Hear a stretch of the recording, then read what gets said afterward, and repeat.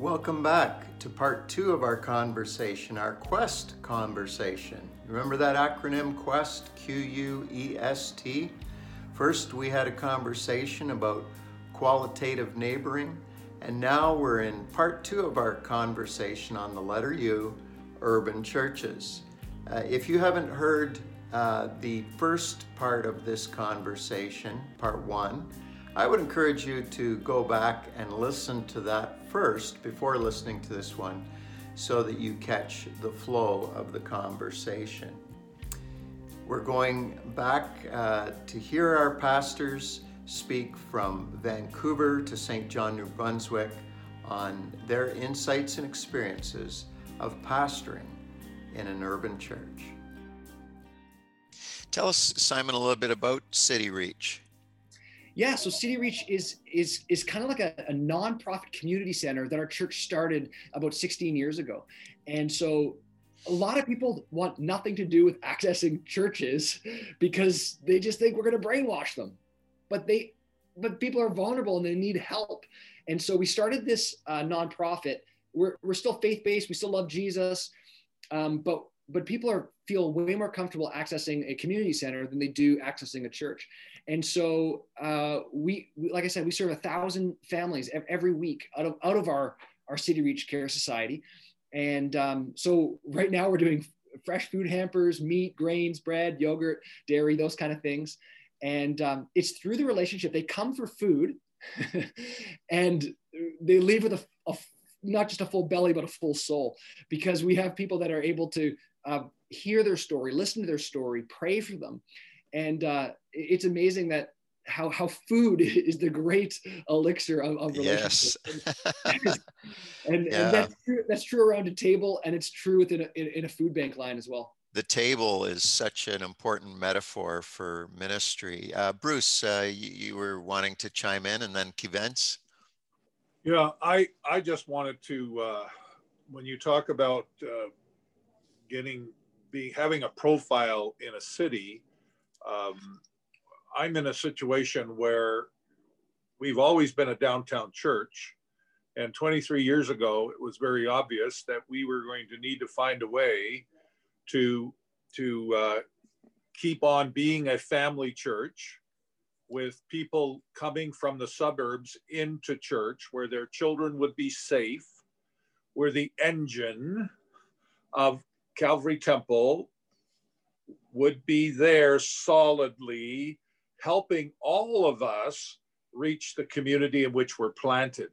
Mm-hmm. Like, we have 120,000 square feet of building here in the heart of the city, but you need an engine to run that. And so people needed to catch the vision. We're going to go to church there. We're going to take our children there. We're going to do music there. We're going to have wonderful services there. We're going to do television from there. But we are also going to be on the streets. We're going to have a food bank. We're going to do Alpha that's unique.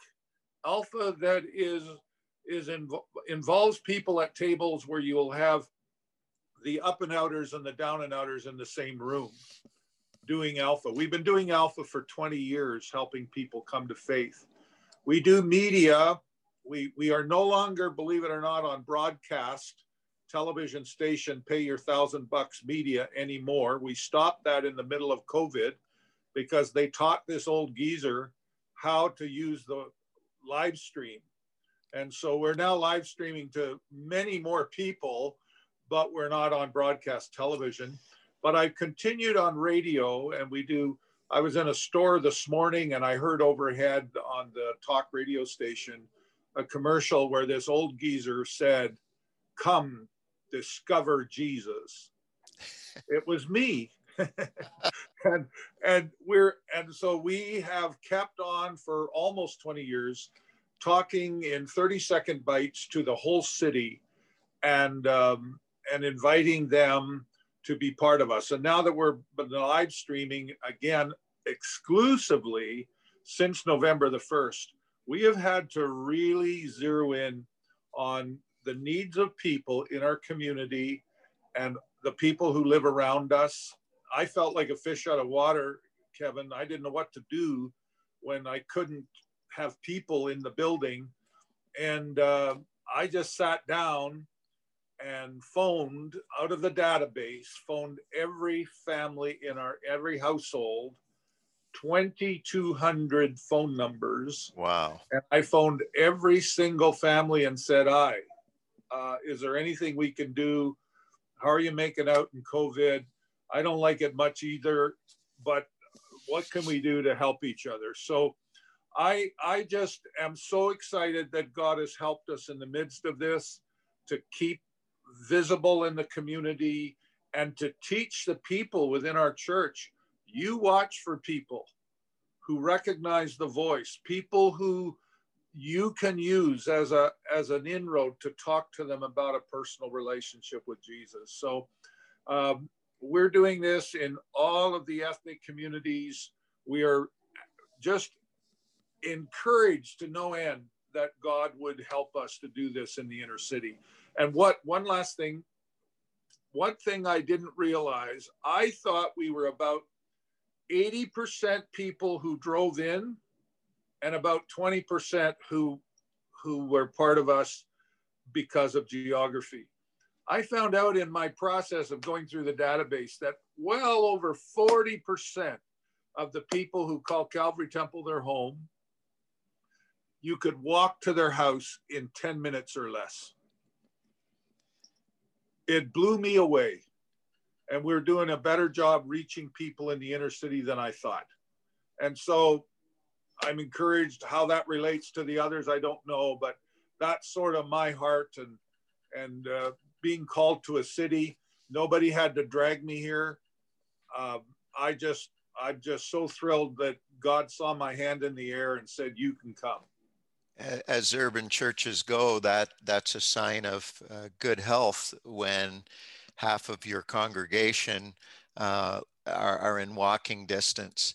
And unfortunately, with some congregations that were historic and in the city central, eventually they disappeared or closed down because everybody was a commuter, and it just got too cumbersome and too disconnected. But the people who do drive in, they're fanatical, aren't they? They are coming on purpose. Yes. One of our key elders, he says, I drive by 6 churches on the way to Calvary Temple, and I go there because of who I can sit beside in the service. Yeah, and they have that sense of calling, you know, that this is the church that I need to be in because it's and they doing have it very something. Strongly, very strong. Yeah. Kivens has to leave us in just a couple minutes, but you had a comment, Kivens, and go ahead. I love hearing these stories. They're so inspiring. There's so many ways that we can reach out to the community and have an impact. One of the things that we started to do at Gospel of V in South Central District, we started that about 2 years ago. Every year we would have this big gospel concert, and we would use that to attract people, preach the gospel and everything. And then 2 years ago, we decided that we would use this yearly event to help out a nonprofit in the neighborhood, because the South Central District has many nonprofits who fight poverty, homelessness, and different other, social issues. And what we did is we sat down, the pastoral team, and then we went through the list of nonprofits in the neighborhood, and we chose one nonprofit who was helping homeless people in Montreal.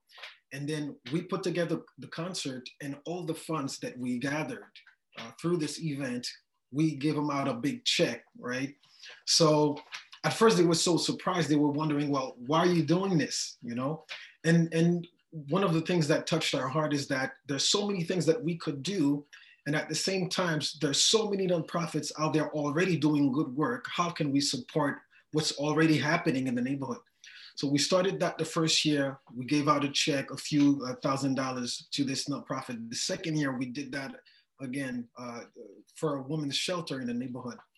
And then the third year, we started to receive calls from other nonprofits in the neighborhood asking, well, apparently you guys are helping out, nonprofits in the neighborhood. Can we sit down and talk? And we realized that if we can only open ourselves to, doing something different, or sometimes not necessarily doing what's already being done, but just supporting what's happening in the neighborhood, we can have an impact. And the more we go and the more we realize that internet is also the place to go if we want to have an impact. Years ago, internet was just a tool. You know, it's a search engine. You want information, you got to find it on Google or whatever. But now internet has become more than a tool. It's actually a place where people meet. Just like today, we're meeting online, right? And on the internet, you can meet with political leaders, business leaders. You can find your mate on internet. There's so many people that we can meet and reach out to if we can understand how internet works. What are the tools for us to have an impact? And if we let our creativity flow, we can find ways to have an impact on higher levels than we've ever imagined. Vince, I know that you have to leave the meeting, but as you're about to go, I'm going to ask Chad Nickerson. He's only one province over from you. Mind you, it's a day's drive. But Chad, if you would just pray for Kivens and Gospel V and Southeast Montreal. Go ahead, Chad.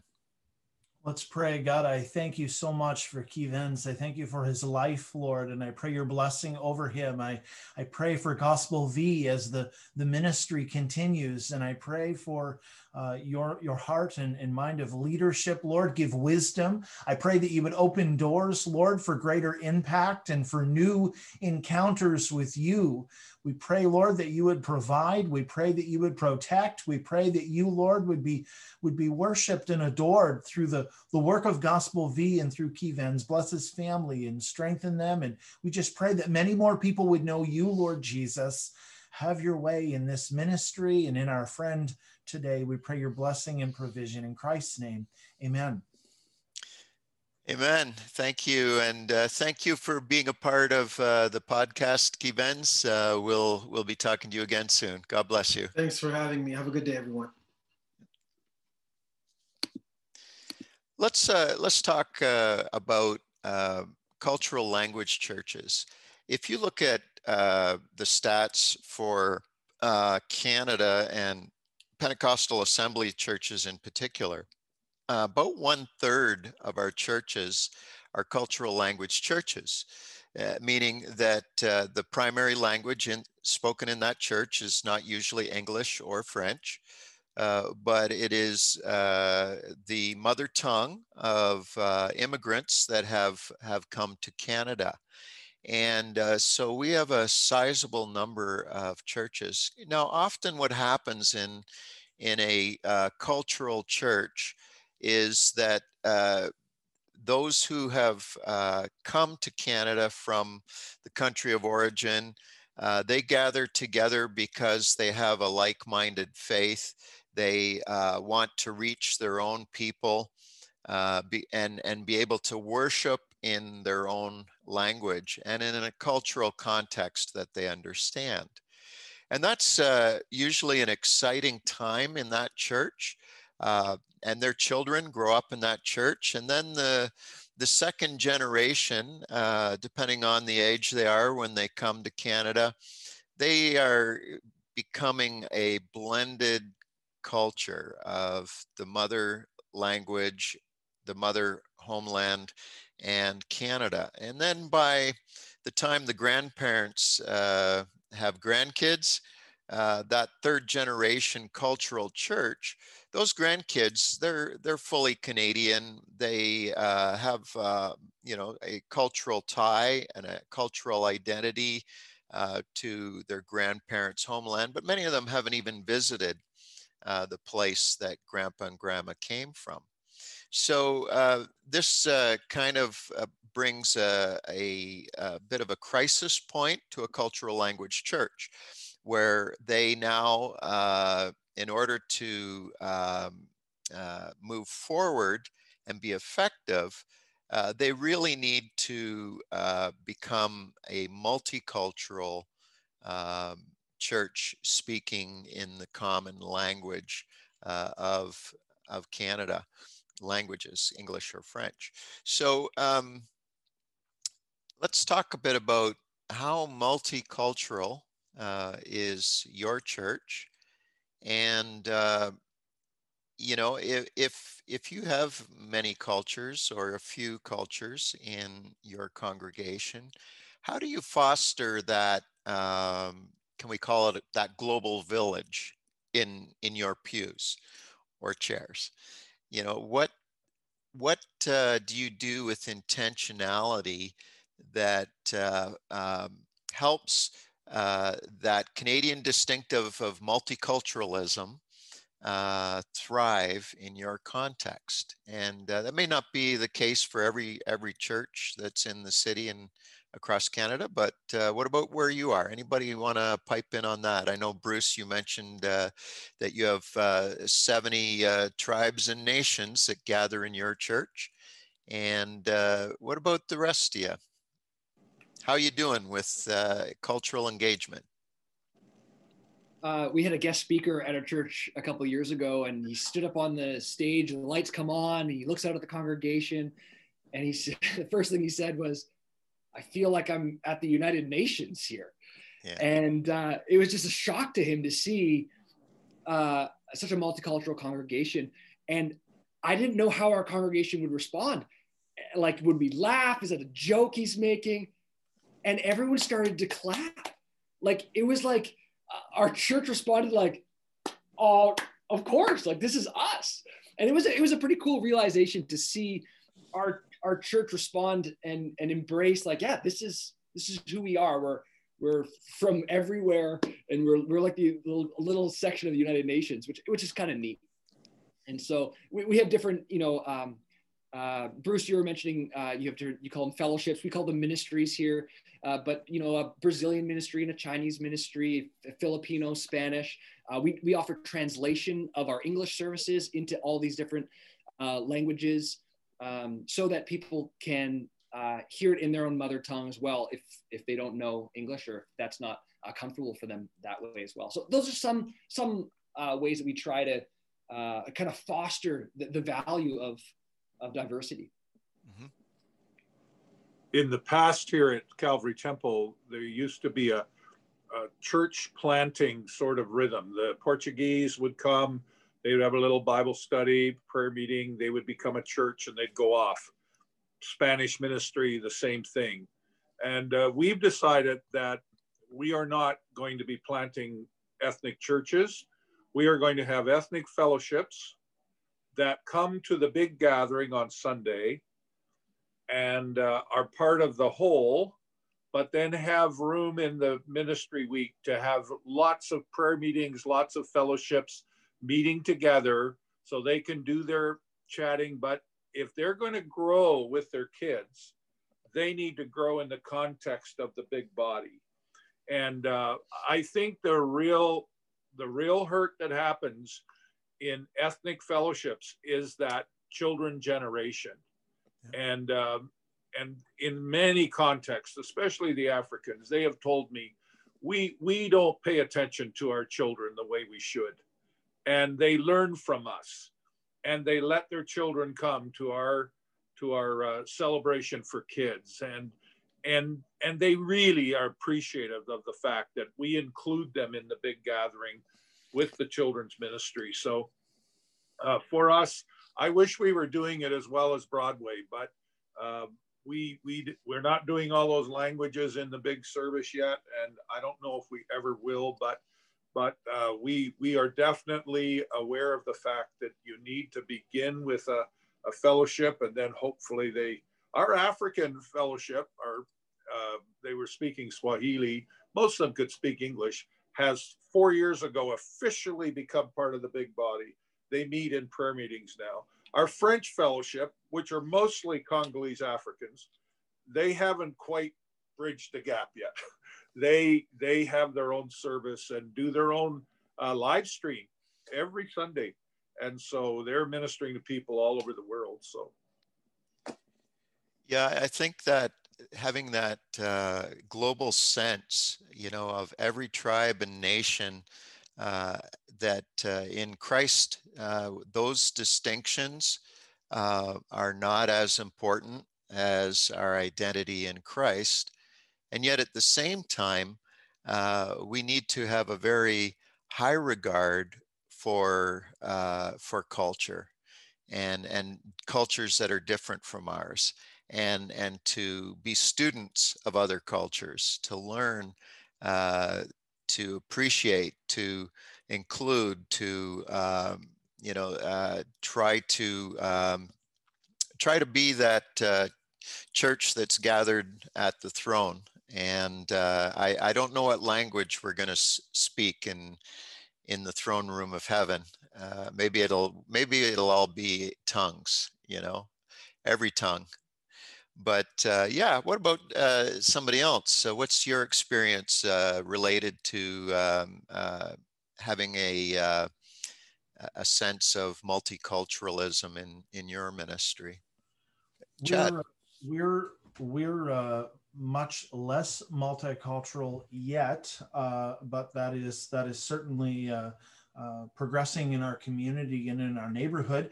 I note that in our last Alpha course that we did in person, because we've had to do it online the last couple of sessions, but the last in-person Alpha course that we had, some of the individuals that attend our church and are involved from India invited some of their friends from that ethnicity. We had some of the Asian population come and invite their friends as well. And we had a large contingent of master's students from our master's program at the university just a block away that just brought their friends. And it was really interesting to see that dynamic play out in our gathering where we don't have that a lot. We have some people from different European nations that attend our church. We have some folks from China and from India, but it was wonderful to see in our small context that broad variety of different backgrounds.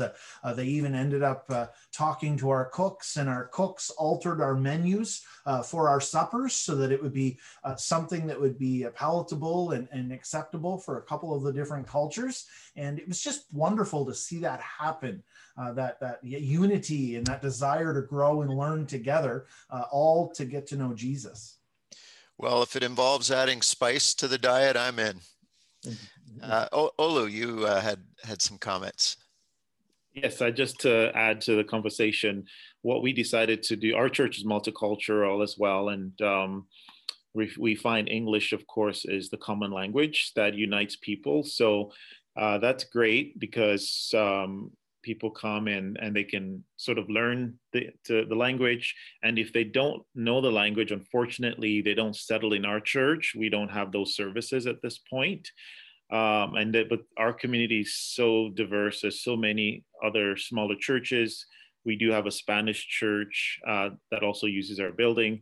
But one thing we did address that I think is working quite well is we started a service that was particularly for the second generation. So you have these Africans and other cultures where they speak English, they're quite affluent and middle class, but their children, and these are first generation immigrants, but their children, second generation, we're finding that they were not really transitioning well into our main service as they become adults. And so we said, let's start, and also we found that there were unchurched kids from the community, some from the low income setting that I described, and they just were not fitting in with the church service. The youth service, great, kid service, great, but as adults, they weren't fitting in. And so we addressed that by starting a separate service that had a different cultural flavor. The cultural flavor was not the language, it was the style of service. So it was not a youth service or a student service, it was actually a church service, because I, as the lead pastor, would facilitate that service, open, do altars, close, and so forth. But then I would have my young adult pastor do a lot of the preaching. I'll do preaching as well. And so we just had a team-based approach to really try and reach the second generation and the unchurched and some of the university students as well. And we were concerned that there would be sort of a bit of a fracture in like our vision, where all the young people will go to the one service and not the other service. But it's been going on for 2 years, and it's been great because we've been working as a team. And so the pastors are a bit stretched because we have to now attend both services, but we get to bring a more breadth of pastorship to the younger generation, whether through counseling, through mentorship, through encouragement. And then some of them also naturally transition to the other service. But I found that in our experience, it's been really, really amazing so far. I think that what you're talking about is something that a lot of us need to learn, and that is how to not just multiculturalism, but multi-generations, and being able to find the points of contact and relevance. Yeah. Tim Keller writes, "Then as now, the cities were filled with the poor, and urban Christians' commitment to the poor was visible and striking." He's talking about the New Testament church. "Do you believe this is still true of the Christian church? Can you share some insights of your relationship to the poor and some of the dynamics around being genuine and not being condescending, maybe? What are the ways that you are able to build a culture in your church that is less discriminating? I would just comment that I think we lead by example, and we need to make it very clear that everyone is welcome. And especially in our large services where there are people who come and who might make a bit of a fuss, and sometimes they're inebriated and all of that. That's part of being in the downtown core. And I thought it would be appropriate. I don't do this to draw attention to myself, but this morning I received a call, and the person answering the phone asked me if I would take it. I did. I vaguely remember this person, but he's calling me from the PH2 unit at Health Science Center. He's in the psychiatric floor, and he asked me for a Bible, and then his friend beside him asked me for a pair of shoes. And then I said, "What size does he need?" He said, 13. I said, "You have got a pair of shoes." I put him in a bag. I took 2 Bibles. Another lady wanted a Bible. I went by the hospital, drove over there, gave them. I believe with all my heart that everything that I can do to tell people they're loved and cared for, and you have a friend. I know I can't do it all, but I can do some of it. And then I verbalize it when I'm in front of people, and they copy it and they live it out. And so I believe that that's why we're here in the downtown core, and people take this same approach in where they live, in their neighborhood, in their small group. And so I feel very, very much that we need to, recently, the last year or so, I always have at least 20 to 25 $5 bills in my wallet. And my predecessor did this years ago. And you ask me for something on the street, you're likely going to get $5. Yeah. And I know people say, "You shouldn't do that, Pastor. You're being used, blah, blah, blah." I said, you know what? I'm going to let God figure that out. And if I'm doing something wrong, he'll forgive me. But I just model it, and I believe others follow suit. I'd go to your church, Pastor, because I recognize that heart. That's the heart of Jesus.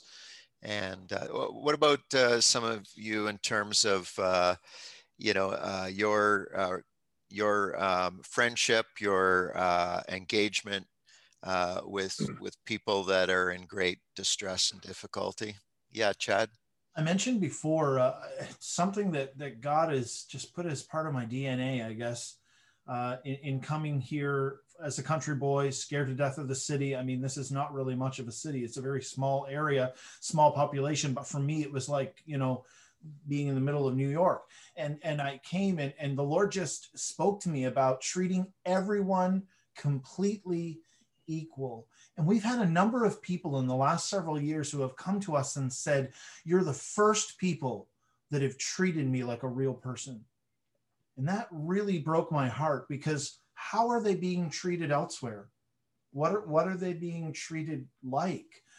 To really have the patience for, as Pastor Bruce has mentioned, some of the demands of different individuals with different struggles and challenges, some of the smells, some of the sounds that will come out, some people that may be inebriated or whatever, but treating them with respect, with the grace of Jesus, with the practical love of the Lord.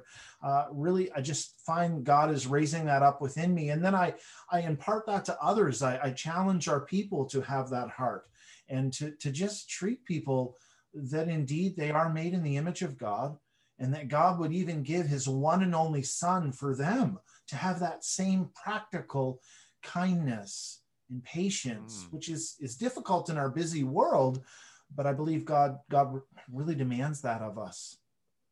So what are some of the messages that these scruffy angels bring to you?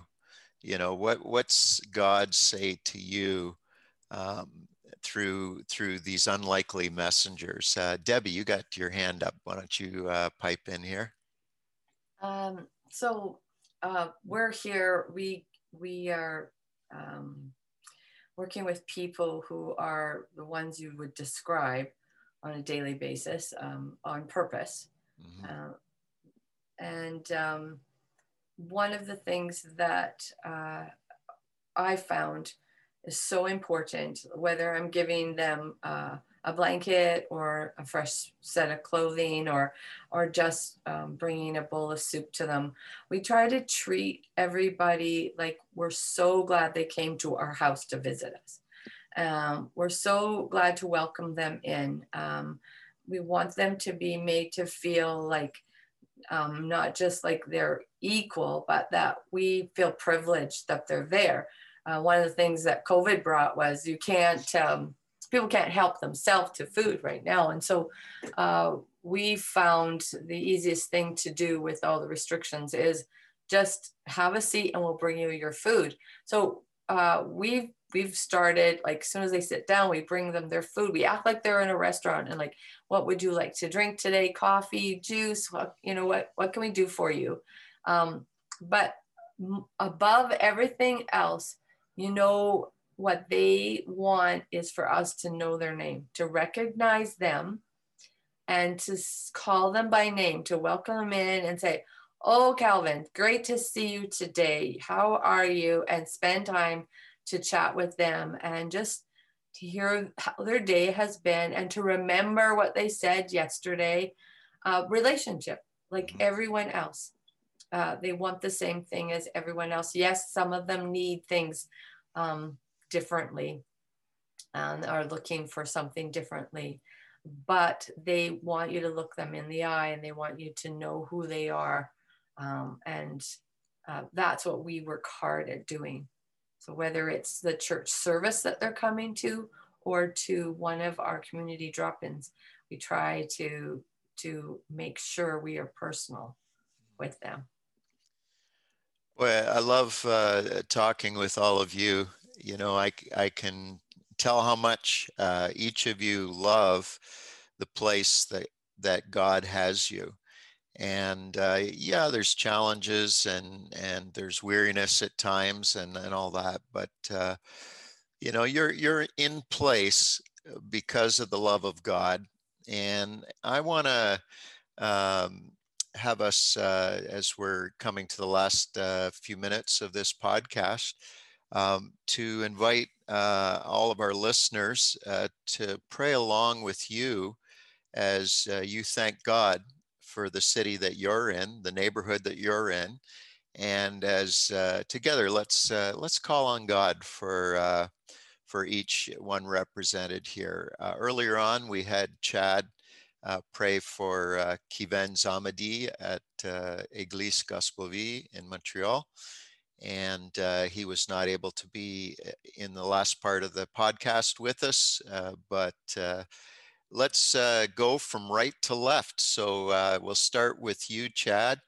And would you bring St. John, New Brunswick to the Lord? And everyone that's listening in, would you also add in your prayer for St. John? God, I thank you for St. John, New Brunswick. I thank you for Calvary Temple Church in the heart of the city. And Lord, it's a privilege to serve you here. Thank you for this day that you've called us to, that we have this opportunity today to share, to grow, Lord, to care. I pray that you would be glorified, Jesus, be adored and worshiped in all that we do. May it be for you, that people would know you.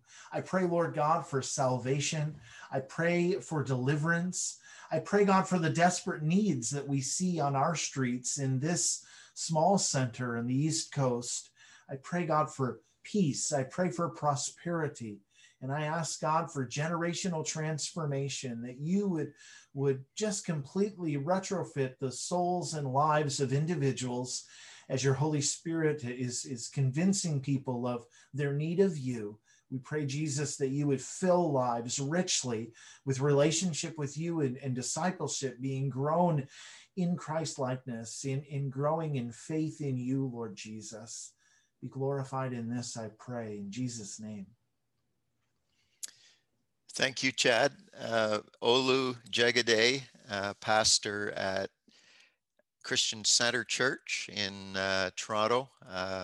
Let's pray together with you for the Jane Finch corridor.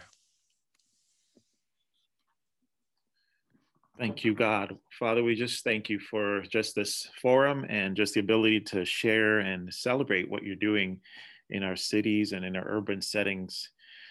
Lord, I think about the scripture that just really inspired me years ago, where Isaiah said that we are called, Lord, to rebuild those ancient ruins, Lord God, and to restore those places that have been devastated, and to also renew, Lord God, our cities. And so we just ask, Lord, that you bring a renewal, Lord, that can only come from your Spirit moving through your people.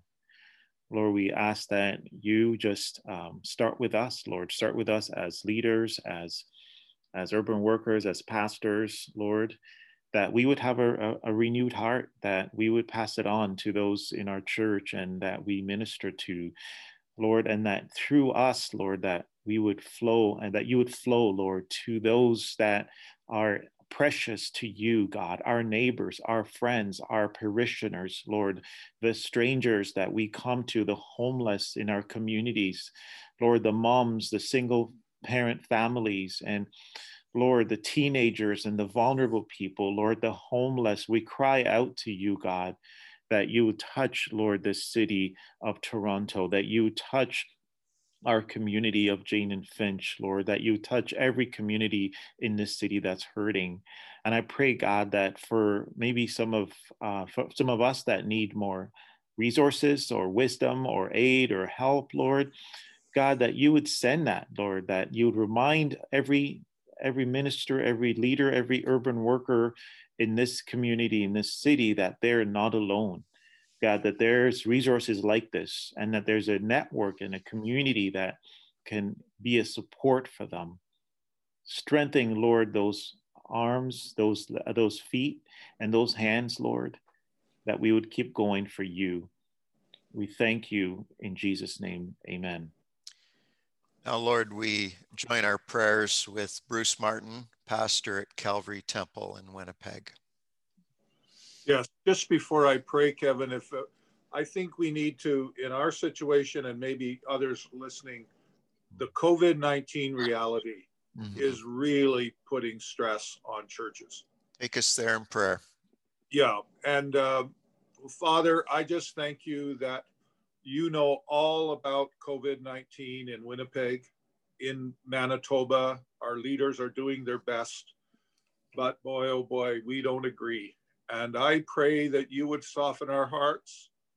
I pray that you would give us wisdom. I pray, Lord, that you would show us how to bring unity even in the body of believers that we serve, and help us to be a good example. Help us, Lord, to keep on keeping on and to reach people in the midst of this, and that we will not go into an anger mode, but we will go into a reach mode. And I pray, Lord, that you will help us, help us, help us, help us. In Jesus' name, amen. Amen. Lord, we join our prayers with Debbie Kuntz at Father's House in Edmonton. Go ahead, Debbie. Father God, I just want to praise you for your goodness in our lives. I praise you, Lord, because everything that we need, you supply. And we don't know where it is coming from, and yet, Lord, you do. From nothing, God, you bring something. And we praise you and we thank you, God, for all that you're doing. I thank you, Lord, that even in the midst of these dark hours that we do face, God, that you are working, that your Holy Spirit is drawing people to you. Lord, I thank you that you have placed us here in the heart of our city.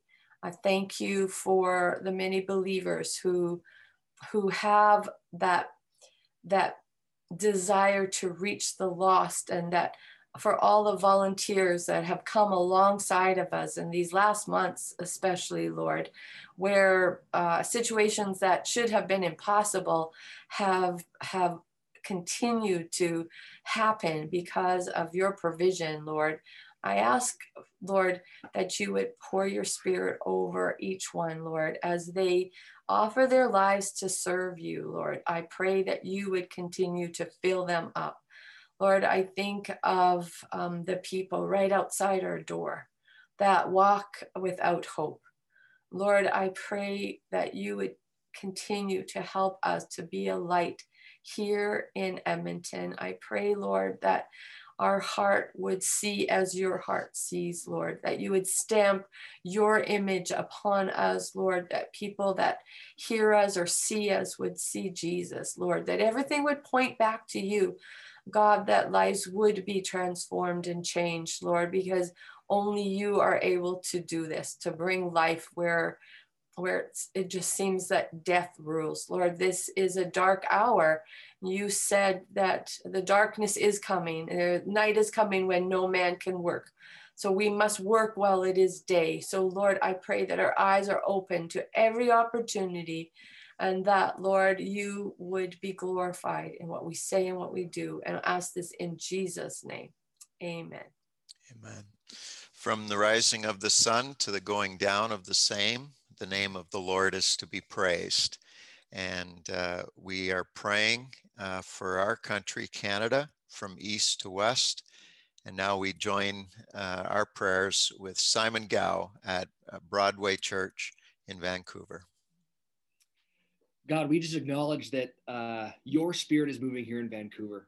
And God, give us your eyes to see where you're moving, and your ears to hear where you're moving. And Lord, would we get on board with where you have already softened the soil of hearts? Jesus, we pray for revival in Vancouver. We pray for a city on fire for you, Lord. And would you raise up a generation of young people to pick up your cross and join you in your kingdom's cause to see the lost saved? God, we give you praise and glory for what you've already done and what you continue to do in our midst. Amen. Amen. Boy, this has been a great conversation with all of you. And for those who are listening, in our podcast show notes, we'll have links to all of the ministries that have been in this urban church segment. You'll also be able to use those websites to have a point of contact to each of our guests. And if you're listening and you're not from one of those cities and you don't know any of us, I would invite you to pray for your city and ask the Lord, what is he up to in your city, and how can you connect to what God is doing? maybe God is calling some of you to become fully immersed in the urban core of your city, living a life for the kingdom of Jesus. And if that happens, please drop me a note. I'd love to hear your stories. Thank you so much to all of our guests. And we're going to be back real soon with the next episode. We put out episodes on the 1st and the 15th of every month. And if wherever you are, unless you're driving, and why don't you give a clap for our guests. Thank you for being with us, everyone. Listening to these pastors gives me encouragement, knowing how deeply they care about the people and the context in which they find themselves. But what about the future? What about starting new urban churches, and how are we going to further adapt to the changing cityscape?